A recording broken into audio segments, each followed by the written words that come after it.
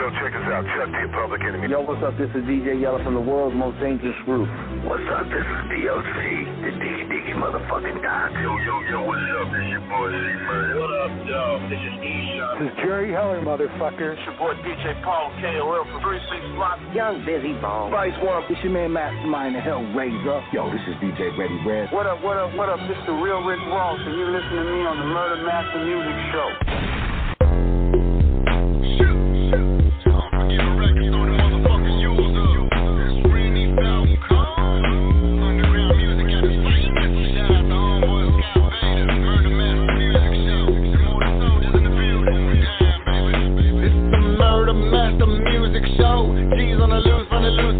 Finna hit you with a hitter in the middle with a chest plate cavity. Your hoes finna lose your soul. King of this motherfucking underground rap shit coming out of Fort Worth, Texas. And every day I gotta eat a big bowl of whack, mumbling rappers up for breakfast. Rainy top cone so pure, and it really be doper than a whole fucking lot of grams. A lot of these hoes be faked in the bitch, and I see right through them like a motherfucking hologram. And if you want it, I can make a motherfucking back of your throat, meet a pistol grip. And I can really get a hater hog tied up, wrap them up like a motherfucking Christmas tree.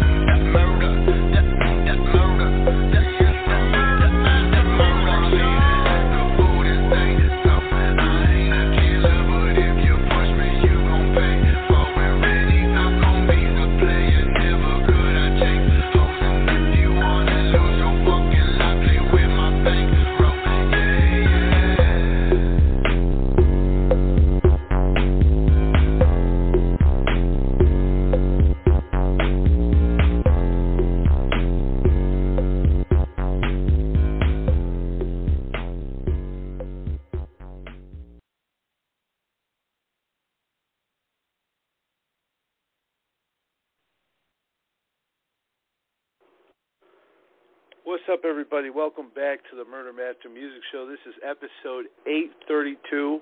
We're bringing on a special guest tonight, one that's actually already been on the show before a couple years back. I'm talking about the one and only legendary Phyllis Pollack. But before I bring her on, I want to tell you a little bit about her. She not only was the publicist for NWA and Eazy-E, but also the Ghetto Boys and so many other artists. I worked with her over the years when I was writing for Murder Dog, and just an incredible individual. So I'm so honored to have her back on the show. She's going to actually be making an appearance on WeTV real soon. A documentary about Eazy-E. I believe it's called The Mysterious Death of Eazy-E. We're going to talk about that and some more stuff. So let me bring her on real quick. Phyllis, you there? Hey, how are you doing? I'm doing great. How about yourself? Great. I'm in LA here, and it's about 6 o'clock at night, and it's still 93 degrees out.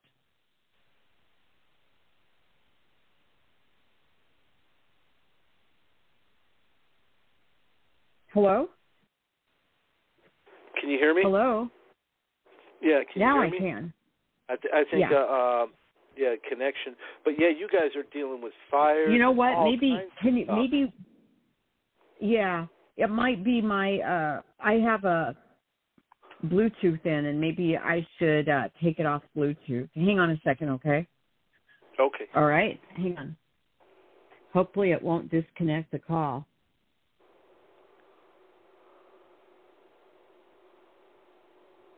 You there? Yeah, I hear you. Can you hear me? Yeah, I'm here. Okay. Yeah, but no, you guys are dealing with all kinds of stuff, fires, and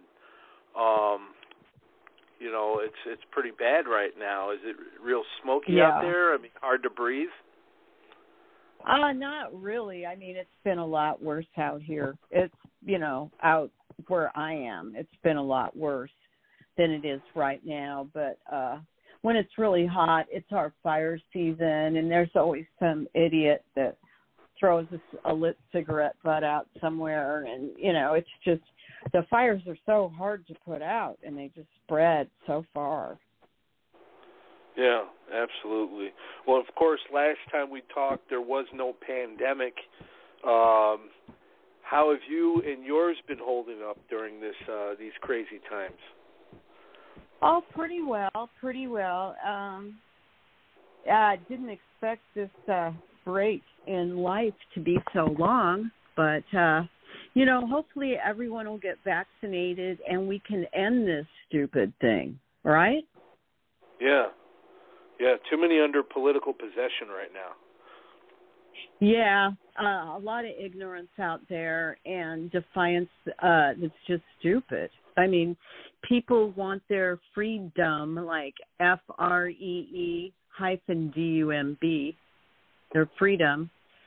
So, the rest of us are having to deal with this pandemic, which should be over by now, but I don't know. People want to keep the pandemic going by not getting vaccinated and, not wearing masks and spreading it around. So, it puts everyone in a really bad. Yeah. Yeah, hello, Phyllis, did I lose you? Yeah. I'm here. Yeah, okay. But yeah, we last time we talked, we had a wonderful conversation, and I saw you the other day on TV on a commercial. I was shocked. I was like, wow. For WE TV, I think it was called The Mysterious Death of Eazy-E, which is a docu-series. Right. And you being his publicist, you knew him on a daily basis. You worked with him every day, and you were friends with him. So it's. I'm glad they got your input because they didn't for Straight Outta Compton, which they should have, and for other things I would imagine. What can you tell me about this new WE TV show? Straight Outta Compton, the film was Tamika's thing, and Tamika didn't work at Ruthless when Eric was alive, so there were probably a few people maybe she didn't know about or whatever, and I think it was more written for her. I mean, she oversaw it and. It was her thing, which I'm sure if Eric was with us, his version of it would be totally different in certain ways. Well, I would imagine he would want to have the input from, like I said, those who saw him on a daily basis for years, that would only make sense. It seems like, it was definitely told from her perspective, the Cubes and Dre's more so than Easy, Ren, and Yellow. Yeah, it was some of it was obviously kind of a PR thing, how people wanted to be presented, than, a literal thing of how things actually went down. There was a lot left out in the film. They didn't even showcase, 187 Killer, Eazy-E, Real Motherfucking G's, none of that stuff. Bone was hardly mentioned in it. And Bone's like the most, one of the highest selling, not just rap groups, but groups of all time. It's like, how can you not mention these guys? Yeah, and, Eazy wasn't crying and walking around all depressed after Dre left. It just wasn't that way, the way that it was portrayed in the movie. Yeah, because, it seems to me like he was doing great. I mean, he just dropped another double platinum album, and then Bone just sold 4 or 5 million off that first EP. So he was doing phenomenal. Album. Yeah, he was working on a double album. And he had a lot of different guests he wanted on it and all that. So he had a lot, he was working on a lot of different things. Well, before we get into the TV show, let me ask you this, because a lot of people always ask me about this. Did Eazy have a briefcase of unreleased music solo tracks and verses that he had that somehow got displaced or stolen or whatever? Is there some Eazy-E songs out there that you know of?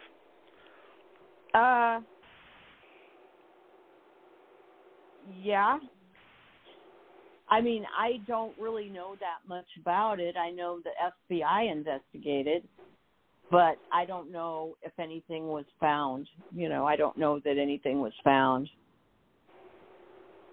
If you could estimate, how much was it? I mean, was it an album's worth, a few albums? I don't know. I mean, I think that there was probably a lot of unfinished stuff, but and then some of it might have just been music, you know, that and no lyrics. Yeah, he was getting ready to record too. It's never surfaced in bootlegs. It's never surfaced at all. So I don't really know. And, I mean, the tapes could have been other people, too, because don't forget, Eazy had a lot of different artists on that label. And there were people that were approaching him and giving him tapes. So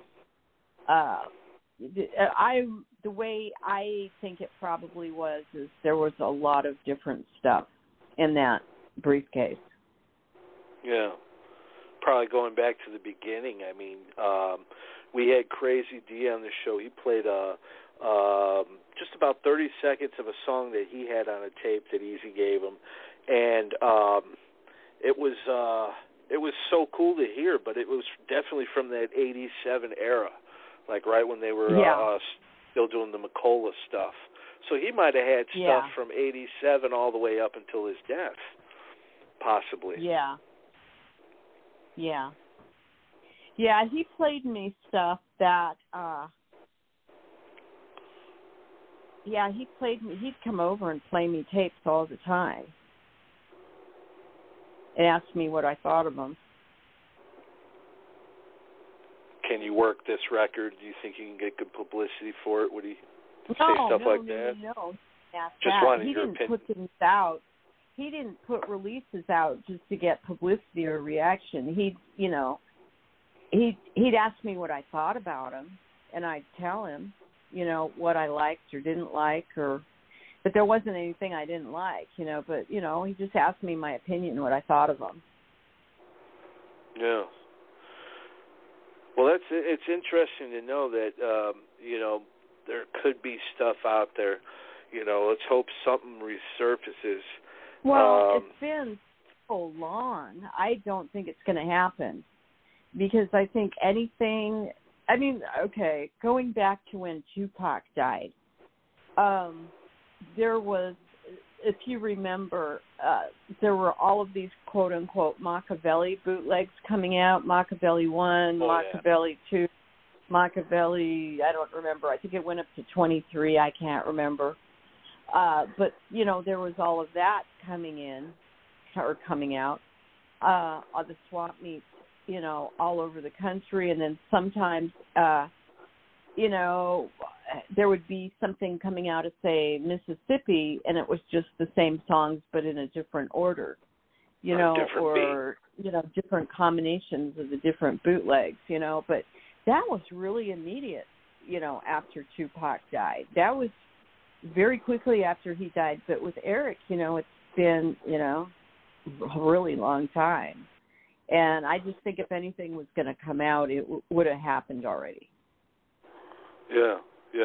Unless there's somebody out there twisted enough to hold it for ransom, which that could be a possibility too. But we just don't know. There's too many what ifs. Yeah, we don't know. Let's hope someday they get out there. And you know what would be a great thing? If the music is found and it benefits his kids and grandkids. That would be a wonderful thing. That's wishful thinking, Yeah, though. I don't think that's going to happen, but it would be nice. But yeah, which brings me now, Phyllis, you know, you were Eazy's publicist, the NWA's publicist, the whole label. And here we are, 2021. EB has a TV show. I I worked a lot of the different artists on the label. I didn't work all of them, but different ones. Yeah, but you did like the big ones, like Easy Does It, Straight Outta Compton, For Life, you know, DOC, I would imagine. But I did now the EP. I did the EP, and I did and Straight Outta Compton. I didn't do For Life, but I did write the liner notes on the, I think it was the 20th anniversary version of it. I wrote the liner notes. Yeah, I got that right here in my collection. And very, very nice piece, because that reissue came with 100 Miles of Running, too. They put them both together, if I'm not mistaken. Yeah, right. Priority did press For Life. But here we are, 2021, and this Sweet TV Mysterious Death of Eazy-E comes out. And I saw you in the commercial. I believe you were playing the tape of Eazy-E's final interview for his daughter, Evie. Tell us about this docuseries and what it was like to be a part of it. Yeah, okay. I haven't seen it yet, so I'm speaking as someone who hasn't seen it, and there were an awful lot of people in it.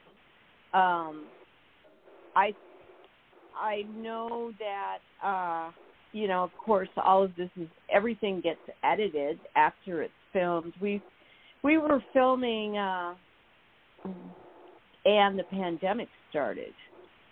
And so we had to quit filming because of, you know, the virus. And we had a lot of people in a room. You know, you have the lighting, you know, whoever's doing lighting, you have the producer, the director, the AD, you know, assistant director, you got, you know, I don't remember if there was a props person, but you've got, you know, your guy with the sound with the boom mic, you've got, you know, all kinds of people on the set. So there was just no way we could continue because there were scenes that there were a lot of people in it, in the room. So even if there were maybe only 2 people on camera. So we had to quit filming early. Yeah. And it was put together by a producer named Jeff Dawson, who's done an awful lot of stuff. I don't know all his credits, but I know the chair I was initially sitting in there, Ozzy was sitting in there when he did the show about Ozzy and his son, Jack Osborne, when they went to Africa, the safari thing they did. Oh, wow. But I know he's done a lot of different stuff. Yeah, it was the chair I was sitting in. He had, you know, Ozzy was sitting in when he interviewed Ozzy. But, oh gosh, there are a lot of people in this thing that were close to Eric. And essentially, you know, it's Evie, you know, Eric's daughter, Easy's daughter, trying to find out, you know, what happened. And it just looks at a lot of the different possibilities that could have happened, you know, at the end. And just some of the things Eric was going through. There's a lot about Eric himself in the show, which I think a lot of people are going to find really interesting. Just kind of, you know, I think people will feel after they watch the show that they know Eric Eazy a little bit better. Oh, that's good. That's good because his fans, we all just like his, well, obviously not nowhere near like his family and friends, but we feel deprived. You know, we've only had him in our lives for a short amount of time, just like Tupac. And so anytime you get to know more information about them, that's a plus. What was he like on a daily basis just working with him or just being friends with him? Oh, gosh. There's so many things I could say. He had a really amazing sense of humor. That's definitely the case. He was really funny. He also was a really hard worker. And he always had like 3 phones in his, he'd have 3 phones at one time, and he was always on the phone. It was always ringing, He smoked more weed than anyone else I ever knew in my life. Even more than Willie Nelson? Yeah, he was very involved in his projects. Like, I've worked with a lot of artists, and I'd say he was the most hands-on as far as business of any other artist I ever knew. Very, I don't know any other artist that would show up to marketing meetings and all this. He wanted to know everything that was going on, and he really did listen. He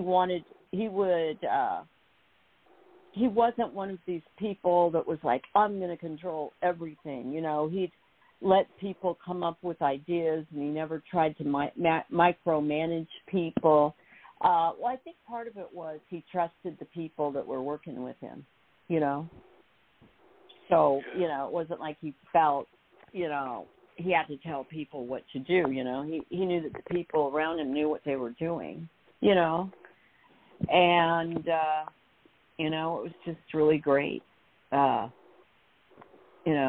He was also, he did care about people. He was very charitable. He gave a lot of money to charity and helping people, even if people didn't know about it. He wasn't one of these people that would give a lot of money to something and then call the press, about it. He did a lot of things on the DL to help people. And that's something I think his fans would really find interesting, because it shows you that side of him where he cared. Like, I've seen or heard stories, that he would do a lot with the Make-A-Wish Foundation with, kids who were terminal.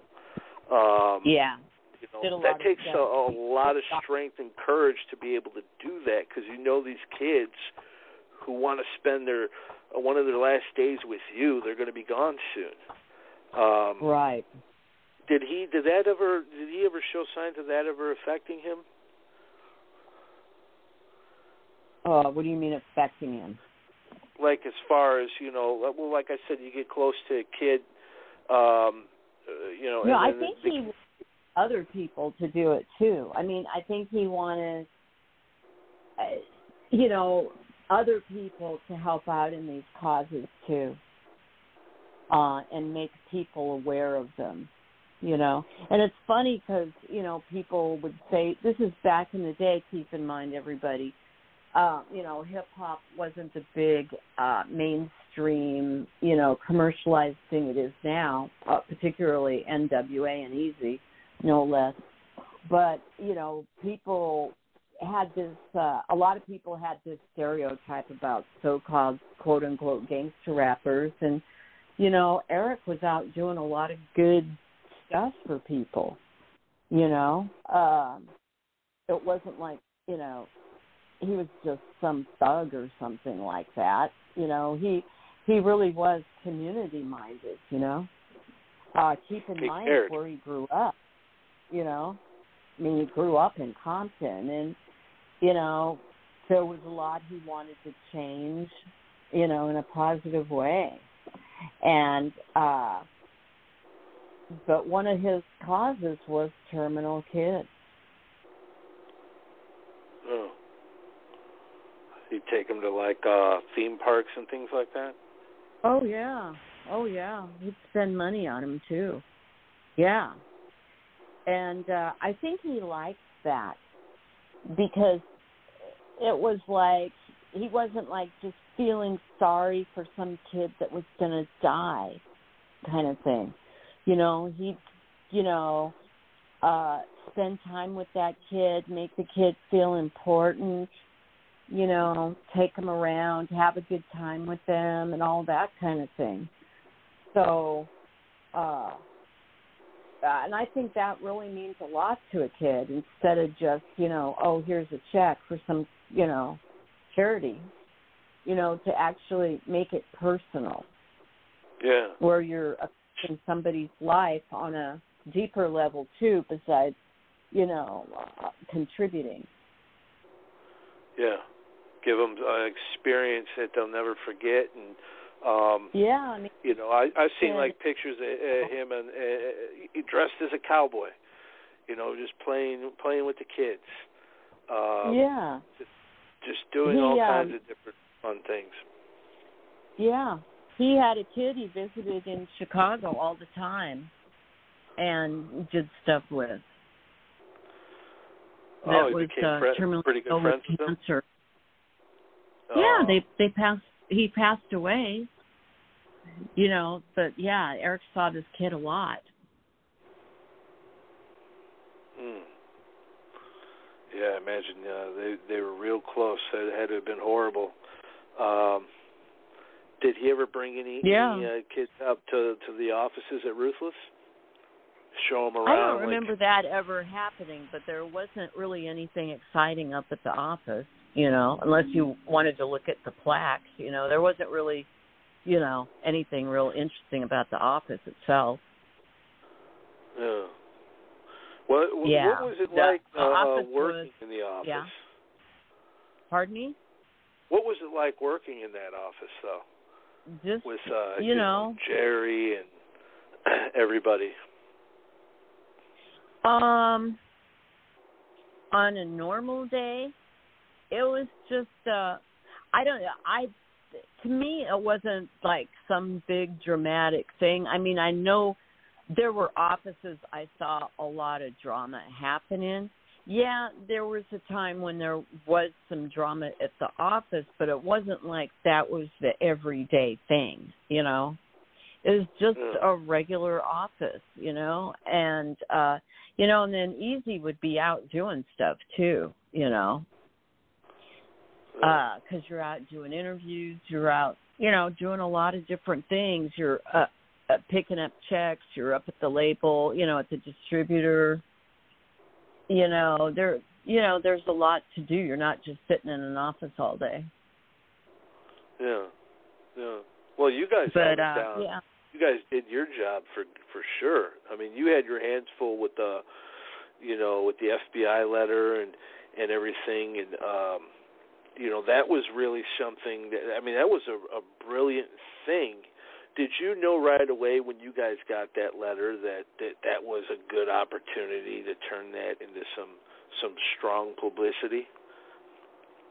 Well, I was concerned at first because I didn't know what all was going to happen, I was told to deal with the letter, and I did. And the movie didn't mention, how it really went down, but the letter came in, and, I did what I do, just, made sure the press was aware of it and exposed it. My concern was that there was a lot of pressure, a lot of people back then trying to ban hip-hop and trying to get it off MTV and off the radio and all of this kind of thing. And my concern at the time was I didn't want the letter to be used for propaganda because there were something like over 1,000 record stores at that particular time that were refusing to sell albums to minors if they had a warning sticker on them. And I didn't want this censorship campaign that was happening at the time to escalate. And so I wanted to my main concern was making sure the press understood it wasn't right for the FBI to be critiquing, to be, play the role of music critic. And that this was really a violation for the government to intimidate recording artists in this manner, or try to intimidate them, I should say. And that was my vantage point. Because there were already radio stations saying, we're never going to play NWA, even the clean versions, blah, blah, blah. And, you want to do what you can to be able to get your artist exposure in as many places as you can, And back then, there were a lot of people that were very hostile towards hip-hop. And, it was something that was costing people money. I mean, sales. When people couldn't get your record in a store or people were afraid to carry your record, there were people that wouldn't carry that Straight Outta Compton at the time. Yeah, they were terrified of it. Yeah. So nobody had ever been that blunt about that topic on an album before. So my concern was making sure people understood how inappropriate the FBI letter was. And I got the point across. And that was huge for hip-hop. People don't even realize. That was before As Nasty As They Want to Be came out. That was before Luther Campbell and 2 Live Crew were dealing with it down there. You guys were like the predecessor for that. I think Luke was dealing with it. I think Luke was dealing with it a little bit, but it got, I'd say, we were first as far as getting hit really hard with that stuff. Yeah, that's probably true. And, but I didn't want us to be used as our camp to be used as the excuse to ban anything. That was just not going to happen on my dime.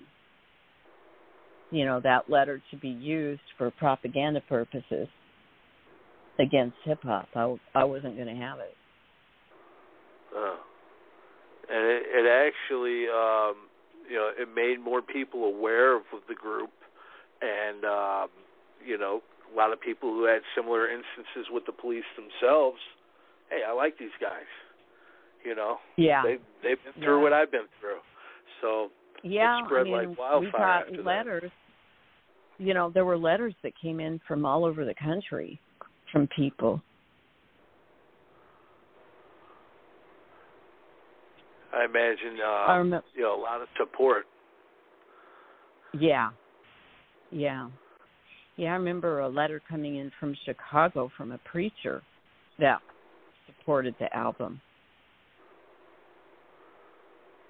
What did he say?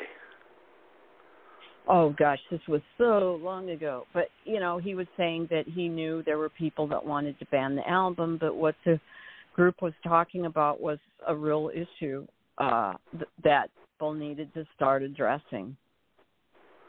And it couldn't be pushed under the carpet anymore.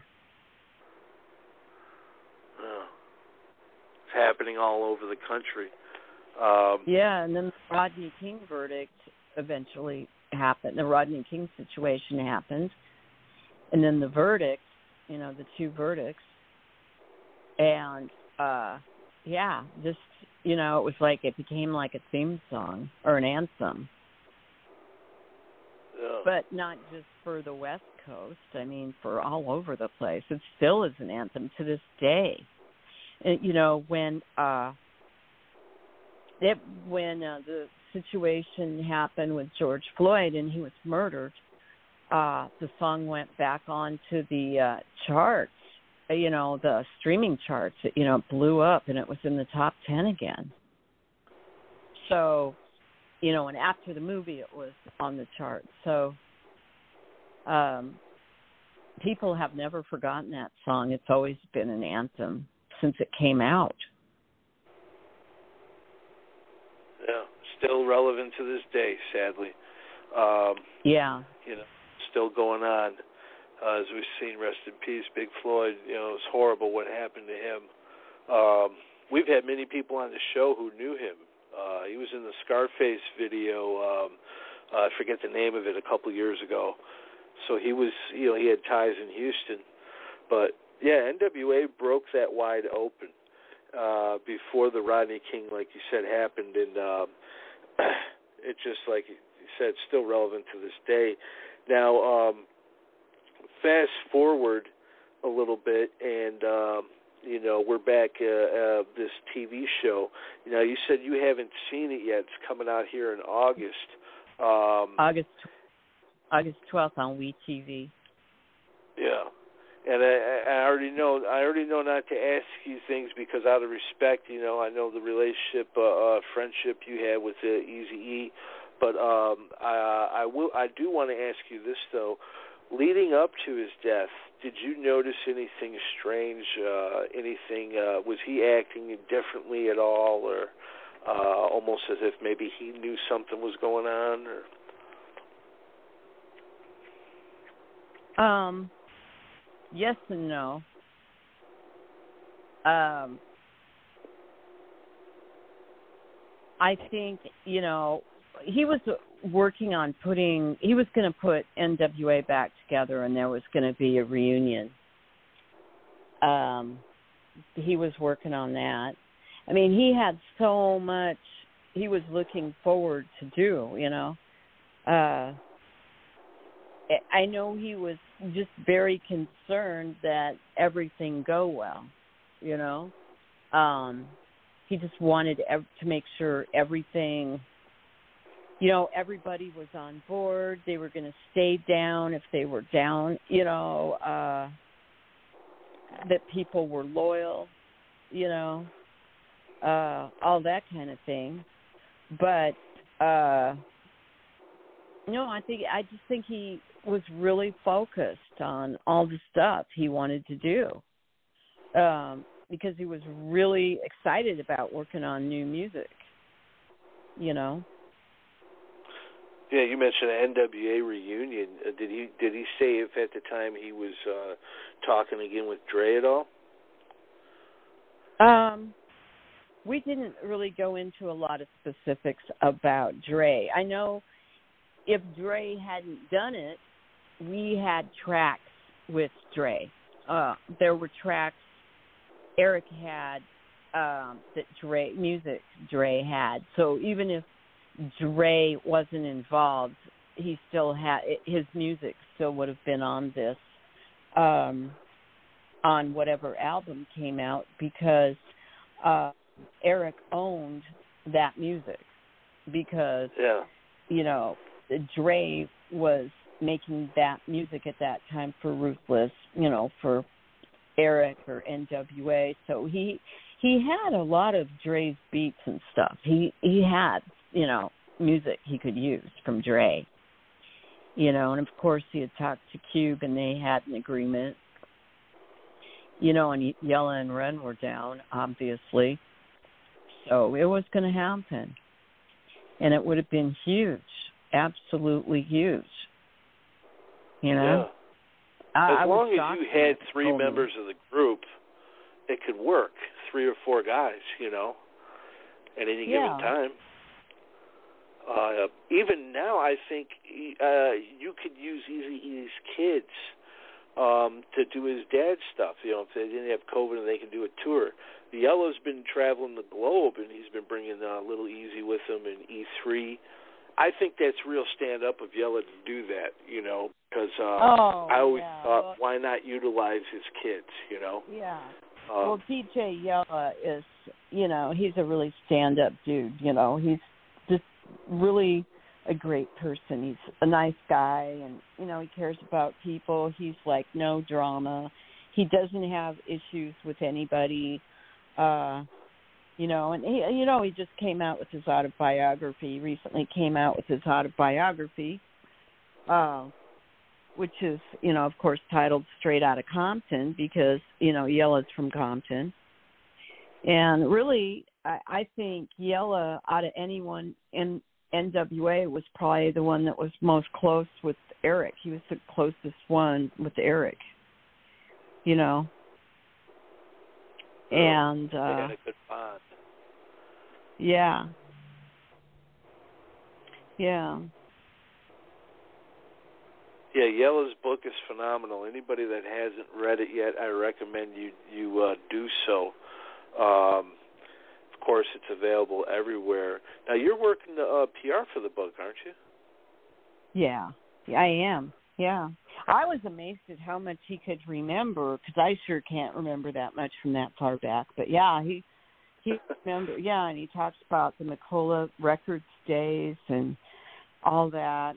You know, it's really got quite a bit of history in there, you know, about NWA and recording and the year he lived with Dr. Dre, you know. And really that year, I think, really did change the course of, you know, popular music, you know, the stuff that they were working on, Yella and Dre.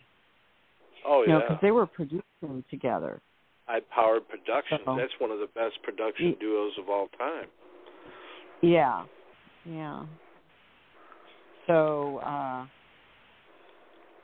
that's a really important part of music history. You know, it really is. You know, because you can just trace like a tree back to where certain things come from. You know, and that's where it came from, the laboratory of Dre and Yella. Yeah. You know, they can definitely still do something. Yella is hopeful for a reunion of some sorts. He said even if he can just grab Ren and take Little Eazy and the three of them go on the road together, that would be like a semi reunion, you know. And but he's hopeful that someday all of them will get together. And you know, I hope they do it too. But I hope they don't add somebody in there like an Eminem or something, you know. If you're going to have anybody do Eazy's verses, it should be his kids, because they're dope and they sound just like their father, you know. Yeah. I know Eazy worked a long time to make this documentary happen, because I remember years and years ago she was telling me she wanted to put this together. So, I mean, she worked really hard on putting this together. Yeah. Oh, yeah. She told us it was going to be a documentary called Ruthless Scandal, but instead I guess she went the route of a docu-series. And we had her on the show, I think it was 2016, so hopefully we can get her on again too. Let me ask you this. What are some of your fond memories of Jerry Heller? His music history goes back, to the mid-'60s, I believe. You know, Creedence and all these groups, Rush. What was it like working with him, and what are some of your fondest memories of Jerry? I don't know if the word is fond memories. I never thought of it like that. I think what we had in common was just the work itself. You know what I mean? It was more of a comradeship, I guess you would call it, you know? Jerry was, he was always hustling. Gosh, what could I say about Jerry? A memory, I don't know. We had so many meetings. Oh, my gosh. I will say this. When there are people that want to connect him to whatever happened to Eric, and it's absolutely ridiculous, and I want to say this. Jerry Heller had more to lose than anybody else on the planet if Eric passed, because they had their split, you know, they had their business deal. And, you know, the idea that, you know, he did something to Eazy is so stupid. Yeah, I guess, you know, the closer you are to the situation, the more stupid you see it is. But I wanted to throw that in there. But,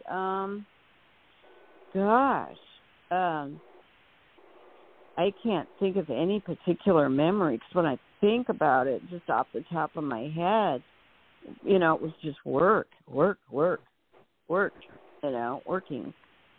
You know, he had a lot of cool stories. about, just different things that I don't know if your listeners would find interesting or that they would, but, we talked a lot about different concerts and stuff, because he had seen Jimi Hendrix and was backstage and just all of these great artists, Tina Turner, and oh my gosh, legends that were just part of his everyday hobnobbing, he knew everybody. Oh, it was crazy. You mentioned a name and he knew him and could tell you a story.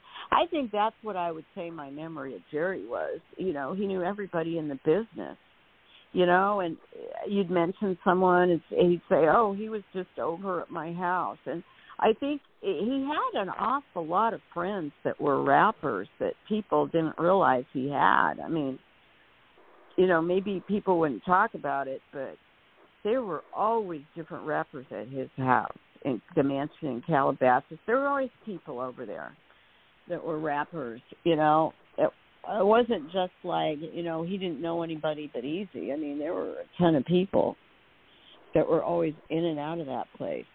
You never knew who you were going to see. One time I was there, and there was a really nice bottle of wine there, and, he offered to share it. And, because we were all going to have lunch. And he goes, oh, yeah, Steve Tyler from Aerosmith gave me this. I was like, oh, Steve Tyler, oh, yeah. And then he'd go into some big story. It was like that. That actually happened. Yeah, he was telling me about Creedence. He was on an airplane flight with John Fogerty. And some guys on the plane were making fun of their long hair at the time. And when they got off the plane, he said, Fogerty went up to one of the guys and says, you want to do something now? Got in his face. And, I was like, wow. Yeah. One time Jerry, I was talking about Lee Michaels, and he's like, Lee Michaels, and he goes, oh, I worked with him. And I was like, oh, gosh. Just everybody. Yeah, he knew so many people. Yeah, Eazy was like... it was weird because he was able to keep a really long career. I mean, and just a lot of people don't know he mortgaged his house. He took a mortgage out on his own house just to underwrite, to pay for NWA's first tour. I mean, and at the time, NWA was a totally unknown group. Totally unknown. And he mortgaged his house. I mean, he took that risk. So, I mean, the guy was he was pretty smart when it came to business, music business. He was pretty smart. He knew what he was doing. Yeah, he definitely... I can understand why Eazy wanted to work with him and learn from him. All that experience, yeah. Yeah, I mean, he even showed Eric how to start a bank account. I mean, just everything. He tried to teach Eric everything he knew about business. Oh. When, him and E had such a great relationship, I can imagine how he took it when he passed. Wasn't they good. Were friends. They were buddies. Yeah, his kids. Some of his kids probably consider him like a grandfather. Yeah, they do.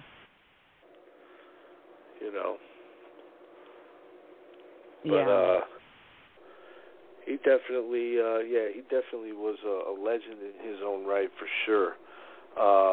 Yeah. Rest in peace to him as well. But this show drops in August, and is there anything that you took from it, from the whole experience, that made you think about anything differently, or what can we expect? Basically, let me rephrase that. What can we expect from this docuseries? I know you said you haven't seen it, but from your take, what do you think we're going to see? Well, I think people are going to see some of the stuff he had to deal with, and the pressures, just different pressures, you know, and I think people are going to feel like they know him a little bit better, having watched this, and they'll have a little bit, closer insight into him. And, you know, hopefully we'll learn more about what happened to him at the end. Yeah. Oh, yeah, that's something that people talk about on my channel all the time, and many other channels, too. People have, just like with Tupac, you know, people have their theories and whatnot. I just hope the family gets closure at some point in time. I hope the kids get answers, because when you see the preview, I know it's a lot of pain for those just kids. fall into pieces. You know, that type of pain to not know your father, you know, only for a couple years of your life, to carry that around your whole life, that's got to be devastating. Yeah, you know? Yeah. And I know Eazy really loved his kids. He did. Yeah. Oh, yeah. You see it in the pictures, you know, that they post. Yeah. He seems like he's definitely at his most happiest. Yeah. Yeah.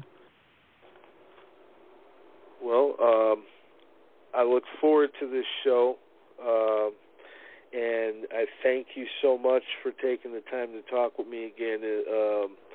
You know, it's always an honor, and it was an honor, you know, covering your artists in the Murder Dog and different magazines over the years as well. Let me ask you about this while I got you on the line.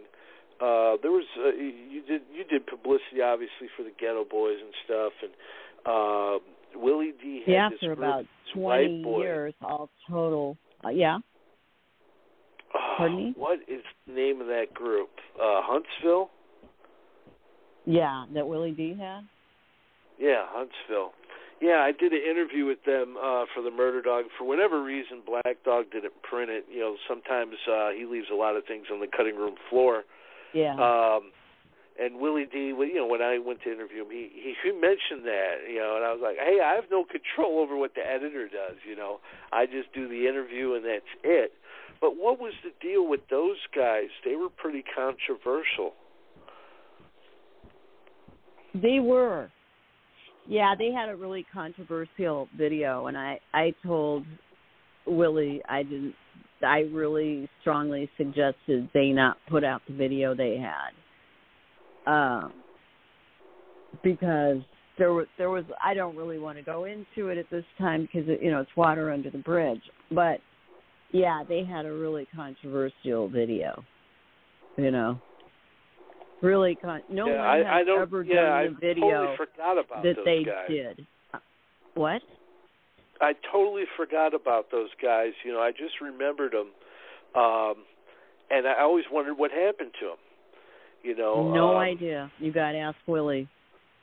Yeah. I got to get Willie on the line. I think it's great that Willie D and Scarface, they have a YouTube channel. They've been, you know, there's a Ghetto Boys Revived channel on YouTube, and I think it's great. And you know, Willie's always been political, always going back to when I first met him, like, 1990 or something, 89, 90. And, you know, Scarface has always got really insightful things to say. You know, really smart guy. Yeah. Scarface, we almost lost him. You know, when he got hit with the COVID, he said it blew his kidneys out. And he was on dialysis, and so it's good to see him back, you know. Yeah, I was real worried. Because we lost Reddy Red and then Bushwick Bill, you know, one right after the other. Yeah.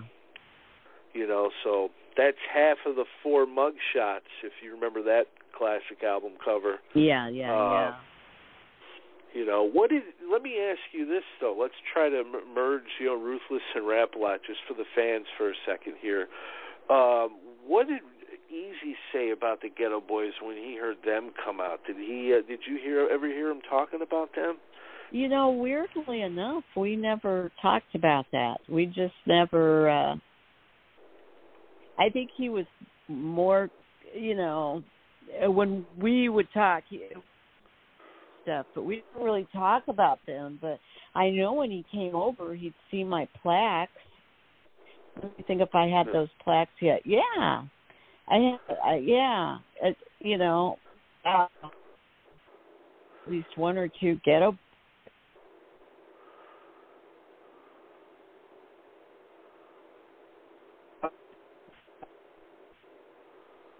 Hey, Phyllis, are you there? I think we lost you. Can you hear me, Phyllis? Yeah? Yeah, I lost you about the last 10 or 15 seconds. You said he's seen the plaque? plaque? Yeah.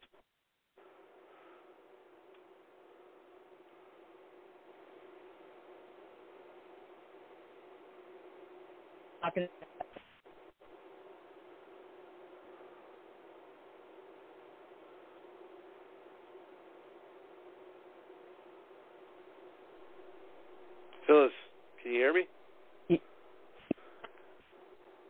Yeah, I lost you, Phyllis, again. I didn't hear anything you said.